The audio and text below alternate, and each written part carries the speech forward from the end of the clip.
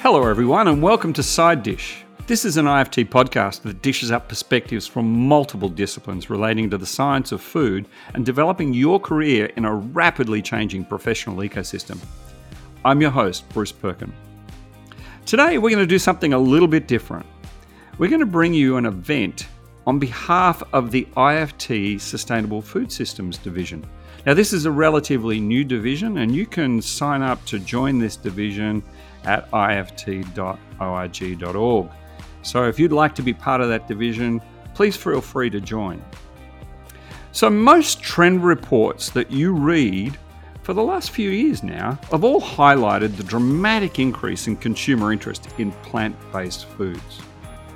Our guest today is someone who's on the record as saying she dreams of a post-animal food system. She was one of the original scientists at both Impossible Foods and Kite Hill, and she's passionate about addressing climate change by moving away from animal agriculture, while at the same time ensuring nutrition and public health are not being compromised. I'm excited today to have Dr. Sue Klappholtz as our guest. Dr. Klappholtz earned her undergraduate degree in biology from Cornell University. She then went on to obtain her PhD in genetics from the University of Chicago, and then further went on to complete studies to become a medical doctor at the University of Illinois. Dr. Klappholtz, welcome to Side Dish. Thank you so much for having me, Bruce.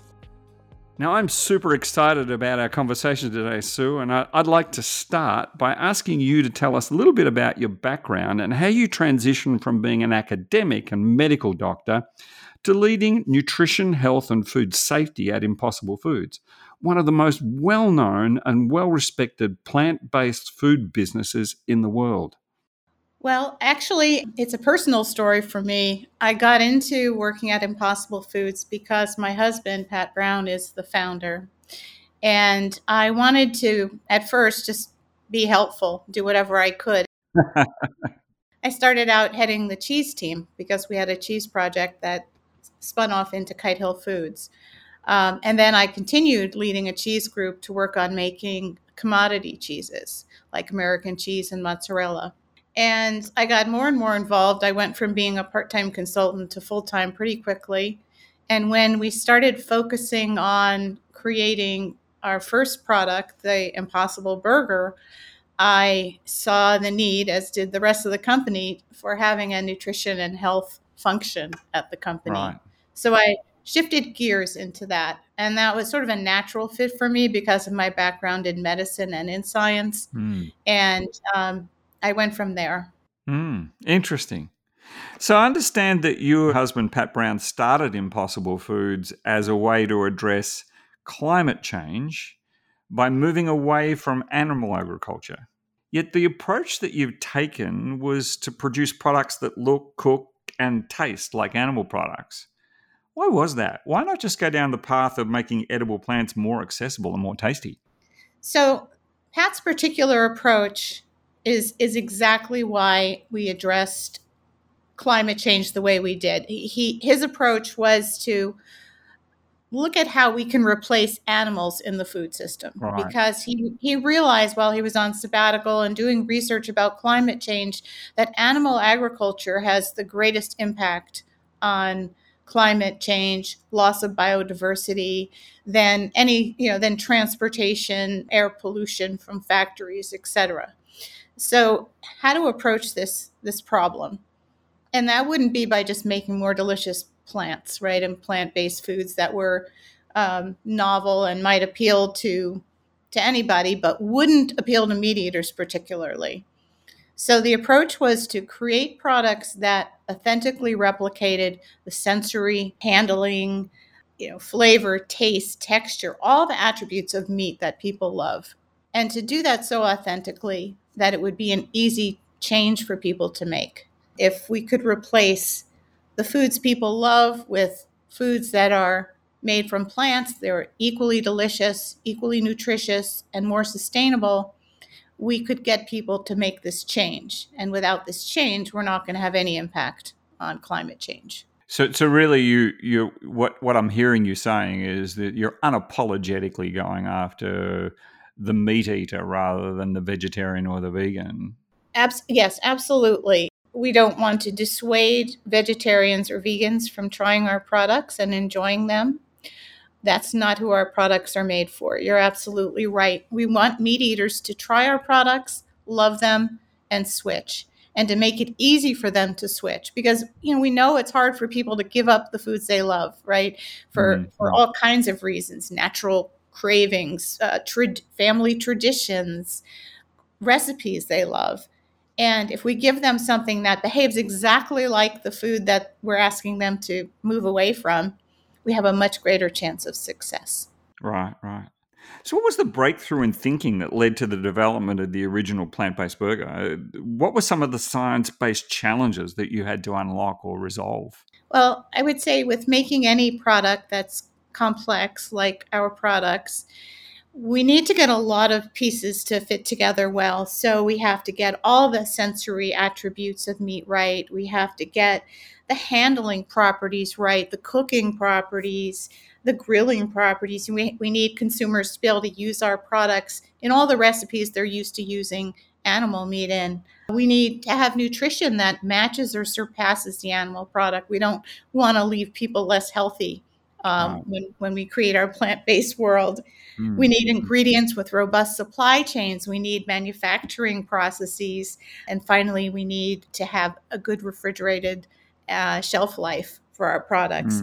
So we have to get everything to work together, right? So that in itself is very complex. But one of the keys to making everything work was the discovery that heme was really important for flavor chemistry. I would say that was a key breakthrough.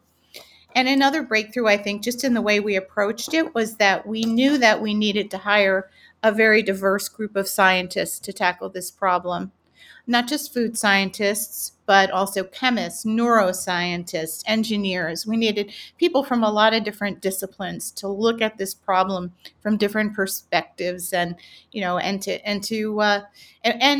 asked these people to spend about 5 years doing basic R&D, just understanding flavor chemistry, understanding how do you get plant ingredients to behave like meaty textures, how do you recreate muscle tissue, cartilage, fatty tissue, and so on. Yeah, it's really interesting. I mean, we talk in product development a lot about needing multidisciplinary teams to work together, and yet you've actually done that probably more overtly than any other business that I can instantly recall. So it appears to me that you might actually end up being a case study for how to do this right. Oh yeah, I think that's possible. I think we're very proud of our R&D team. We have over 200 people now working on all kinds of new products, and also a lot of technology development and developing a toolkit.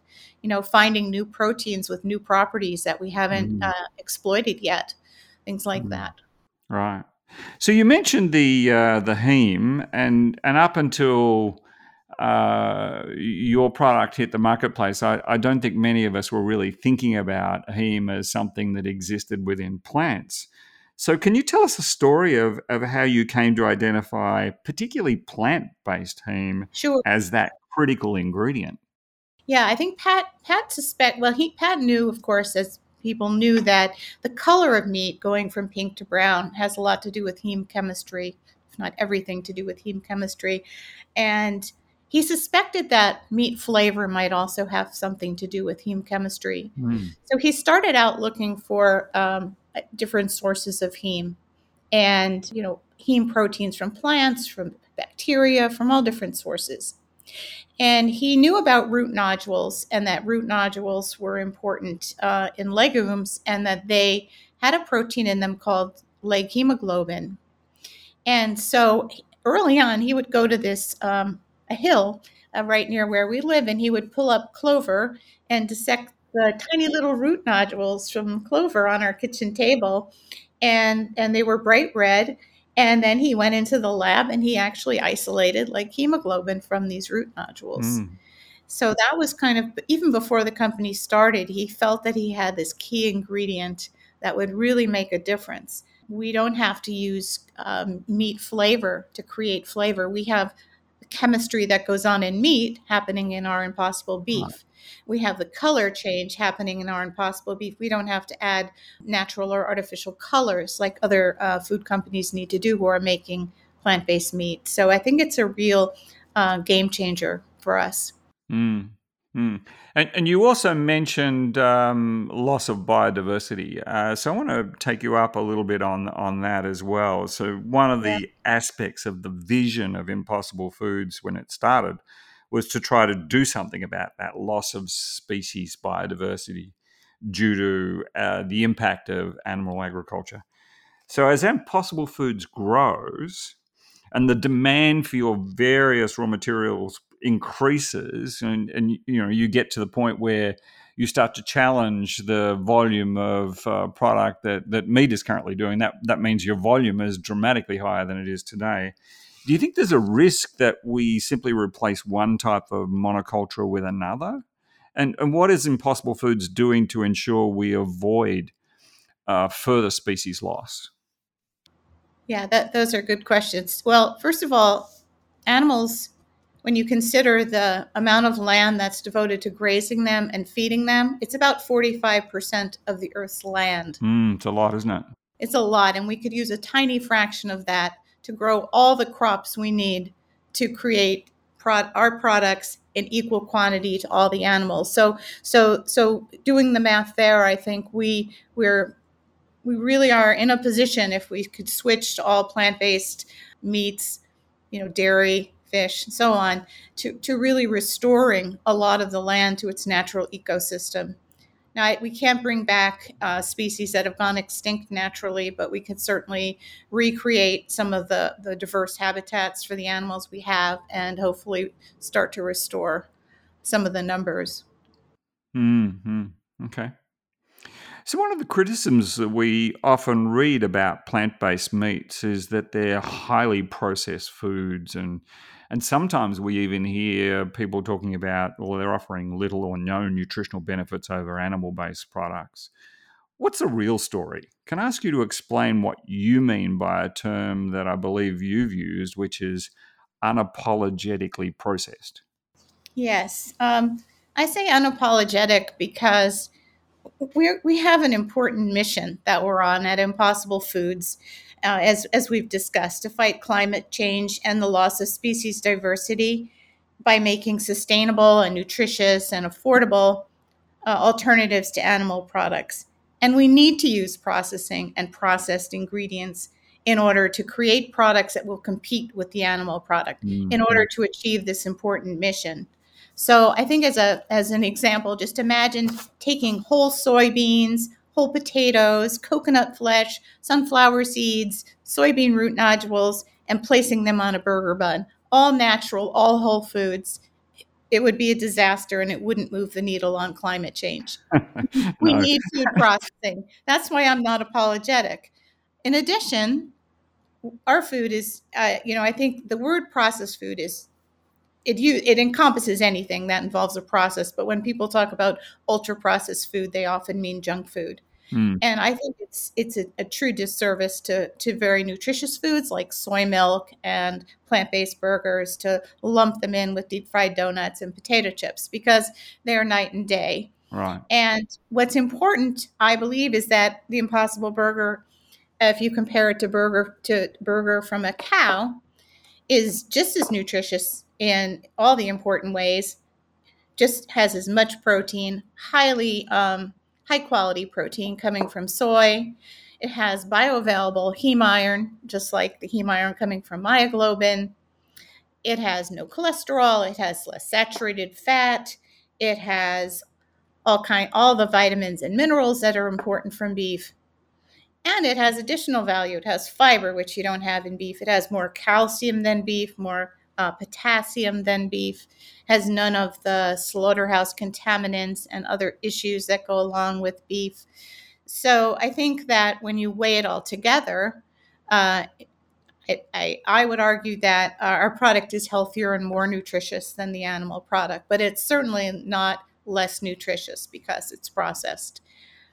And so I think what's very important also, another way to look at it is that we're not comparing our product to lentils and rice and a green salad. We're comparing Impossible Beef to animal beef, or chicken nuggets to chicken nuggets from animals. These are the comparisons we need to make. Right. It's very important to us to be nutritionally on par or better. That's a very important value. And so, as a doctor, I believe in do no harm, first do no harm. And that's always on my mind, making sure that what we're doing is safe, healthy, and nutritious. So we have to use processing to get to where we're going.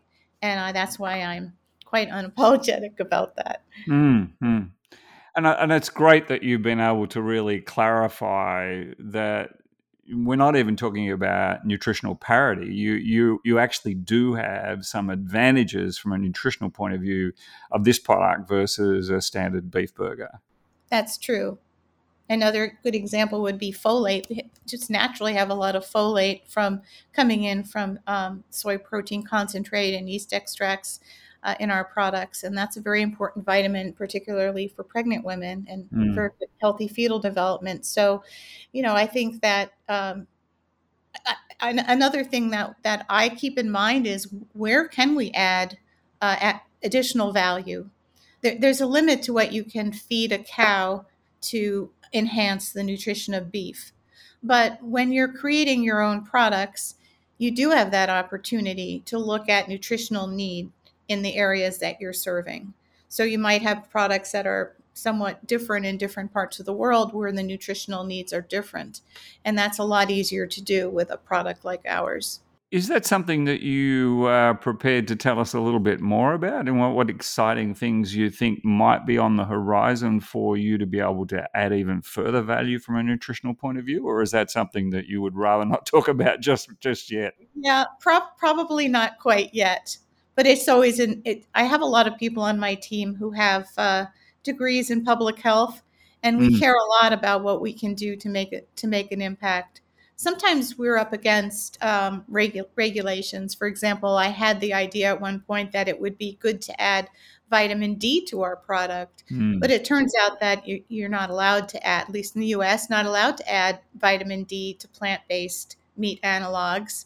So we couldn't do that. But if you think about nutrients of concern in the diet, it's really important to always be thinking, how can we help people meet these needs, maybe in a different way than they're used to. I think it's a really important product, the point that you've brought up, which is that you have a formulated product, and as a result of it being a formulated product, you've got flexibility to actually modify the formulation to actually bring advantage to this product that it's really difficult to do when you're passing the food via a cow to us. Yeah. It's much more challenging to do that. Yes, and we also think that we could be more delicious than the animal product in ways that people haven't even imagined. Well, that's an inspiring statement. I'm also interested in how you might do that. Well, I think it's just that we tend to try to replicate the sensory attributes of the animal product when we start out. But then we might make some innovations that lead us to believe that this texture might be better than typical ground beef. Let's do a consumer test and find out the flavor of our product might be more delicious. In consumer tests, our chicken nuggets, for example, beat the leading brand of chicken from animals, chicken nuggets, about 70-30 in blind consumer tests. Wow. So I would say we have a product there that might be more delicious than the animal product. But we also have the ability, and this is kind of very future thinking, to create flavors and animal products that maybe don't exist in the world or are just novel that people might enjoy.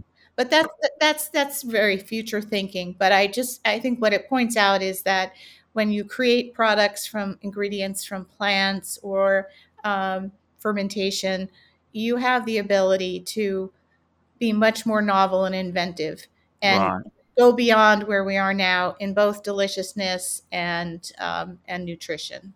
I mean, that's really interesting, and it starts to really get the gears moving in your mind in terms of what represents more nutritious, more delicious than where we currently are today. So fascinating. So over the last year, we've seen some softening of the growth of the plant-based meats category. So what's really happening there? Is this category starting to find its natural level, or are consumers dissatisfied with products, or is there something else going on? Can you give us the inside track on what that's all about? I don't feel that I'm really someone with an inside track there. I think that yeah, it's not really my area of expertise, but I would say that I think we're just beginning. I think we're at the beginning of a revolution in plant-based foods, and I think that the more people, the more trial we get, the more acceptance we'll get. I think we are actually, spreading our products all around the world. We're in lots of different countries now. We just launched in the UK with 2 products. I think the more people that try our products, the more people that know about them, and also other plant-based players in this field as well. The more trial there is, the more it becomes common to expect that you go in a restaurant and there's going to be a plant-based meat alternative on the menu. Mm. The more all the fast food restaurants around the world start putting plant-based burgers and chicken nuggets on their menus, I think people will like what they try. They'll learn more about why it's so important, not just to the planet, but to public health, to their personal health, and make the change. And I think also with scale, we'll get the price down. We'll be able to compete economically more with animal-based products. And when that happens, I think that will also open the door to a lot more trial and then adoption of plant-based burgers and such. I mean, I think the runway that you've got in terms of potential market is still very, very long. I mean, if you look at the amount of beef that we consume as a society, and you look at the amount of plant-based meat that's come into the market, it's still a very small percentage of the larger pie. Yes, So your runway is still lots and lots of people still to convert, if you like. yes, we're hopeful about that. Yes. But it probably leads us to, we've talked about changes that you could make in the future to your product. I want to bring you back to 2019, where Impossible Foods effectively did a major relaunch of the product based on a formulation improvement. What were the improvements that were made back in 2019, and why were they done? So there are a number of reasons, but one reason was to come out with a product that would be more versatile and one that would have a better nutritional profile. Mm. So we did a few things. We reduced sodium by 30%. We decreased saturated fat and total fat. We switched from having a primarily wheat-based product to a soy-based product, which gave it a higher quality protein. Mm. And in the process, we created a product that was much more versatile. We were preparing to go into retail. Up until then, we'd only been in food service from 2016 and till after we launched our version 2. And we realized that our original product had some aspects of its handling that weren't ideal. It didn't stay together really well on a grill, for example. Right. And we needed a product that consumers, when they brought it into their home, they could make anything they were used to making with ground beef. So those were some of the motivating factors: better handling and better nutrition. And we made a product that was more delicious in consumer tests. So Mm. we achieved quite a few different landmarks there. Mm. So, what other areas of biotech innovations is your business working on to further drive the sustainability of our food system? Well, I mentioned a little bit about looking for protein, developing a protein toolkit. So, one of the things that we're looking at in terms of being innovative is to be able to take a lot of different proteins and isolate from these a lot of different plant sources and isolate from them whole proteins, groups of proteins, individual proteins that have functional properties that are important. And I think that's a whole untapped area. The other is to look at ways to create new textures so that we can make whole cuts,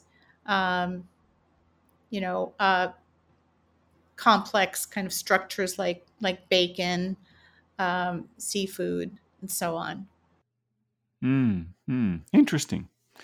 So as we move to finish up here today, because we've covered a fair bit of ground, what advice would you give to those folks who are listening that have been inspired by the information that you've shared? How can they get involved in this world of plant-based foods? Well, I would just say that it's important. I understand from this audience, very sophisticated audience, and probably already knows a lot about food science. But I would say, just in general, I think it's important to really make the connection between diet and planetary health, diet and public health, and diet and individual health. And I didn't get a chance to really talk a lot about that, or actually some of it at all today. But there's so many public health issues that are very much tied to our animal agriculture heavy diet, including viral pandemics and multiple antibiotic resistant strains and foodborne illness. So there's so many connections between the way we eat and the fact that we eat animals, the way we raise and slaughter animals, and then they become part of our diet that impacts health. So I would love it for people to really learn as much as they can about those connections and think about ways that they can make change, even small changes in their diet, to help us achieve, the mission of really having an impact on climate change, but at the same time, an impact on human health and public health. And I think also I think that this industry is really in its infancy, and I would encourage food science students and scholars to work on solving some of these problems. There are a lot of untapped areas. There are a lot of companies interested in hiring bright, creative people. So those are some of my parting thoughts. Mm-hmm. Well, look, I want to thank you very much today, Sue, for all your time and for sharing with us your views on how we all can work together towards a much more sustainable food system. I really appreciate your time today. Thank you. Thank you so much for having me. It was a pleasure. Thanks also to the IFT Sustainable Food Systems Division. So they've managed to bring Sue to this forum, and it's been a wonderful experience for me to listen and learn from Sue today. So while we covered a lot of ground today, I would also like to point out to our listeners that there's an excellent article that was published in the December 21, January 22 edition of our great IFT magazine, Food Technology, where you can find an interview that was conducted by IFT Executive Editor Mary Ellen Kuhn with Dr. Klappholz. If you missed it, you can still access that article on the IFT website. Now, if you're enjoying Side Dish, please let us know by leaving a review wherever you source your podcasts or by connecting with IFT.